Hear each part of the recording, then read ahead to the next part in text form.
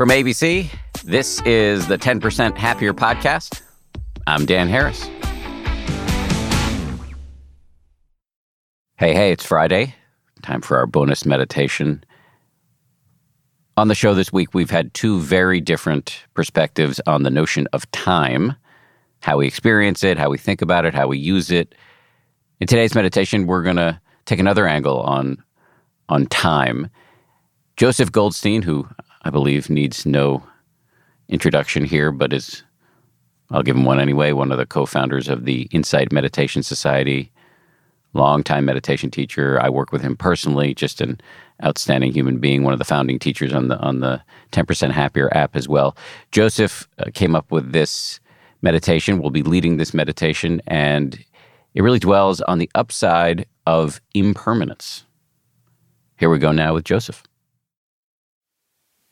One of the paradoxical aspects of growing mindfulness and growing wisdom and growing understanding is that we see the less we cling to, the less attached we are to that which is changing, and particularly to that which is pleasant. The less we're attached to them, the less we cling, actually the more we enjoy them. And so, rather than leading to a kind of gray vacuity in our lives, where nothing gives us joy, the very awareness of the impermanence of all these experiences actually can highlight our delight in them, in the moment. As you begin the sitting, sit comfortably in a dignified posture, with the back straight but not stiff. Settle into your body, letting the eyes close gently, and simply sit and know you're sitting.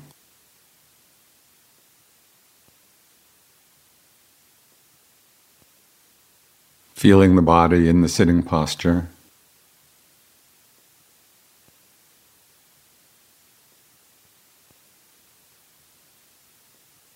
And you can settle back into an open, easeful, choiceless awareness of whatever arises in the body and mind moment after moment.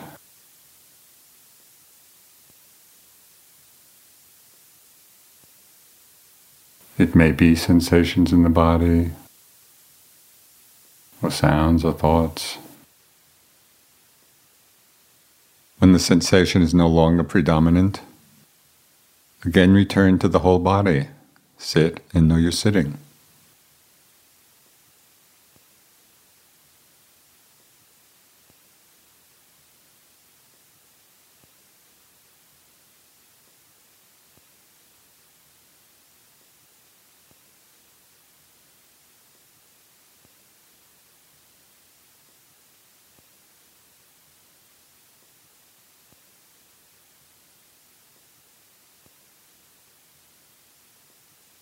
At different times, you may hear different sounds.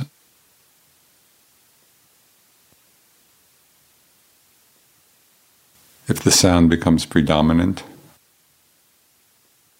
in those moments, the sound itself becomes the object of mindfulness, letting the sound come and go in the field of your experience without particularly thinking about what's making the sound or creating a story about it. Again, return to the whole body. Sit and know you're sitting.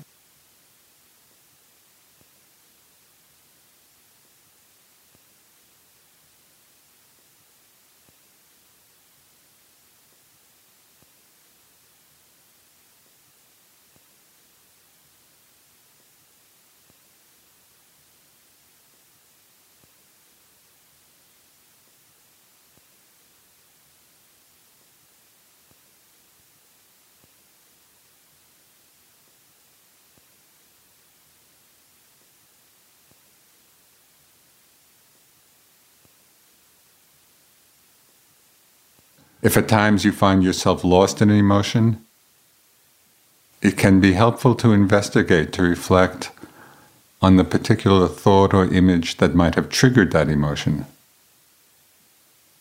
so that you begin to see the more impersonal cause and effect relationship between thought and emotion.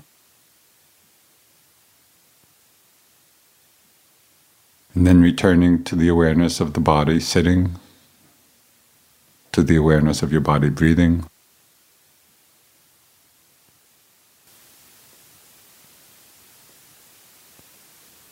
Relaxed, alert. Letting all experiences arise and pass away in the open space of the mind.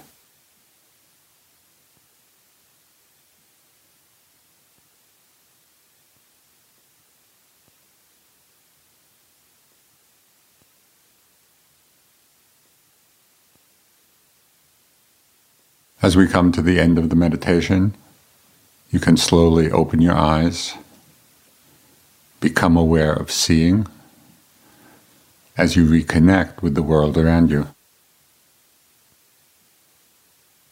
This concludes our meditation, and I look forward to practicing with you again. Thank you, Joseph. We'll be back on Monday. We'll be chatting with a really interesting guy, Brother Phap Young, who is a Buddhist monk, and he's going to walk us through one of the foundational Buddhist lists, the Eightfold Path. We'll see you all on Monday for that.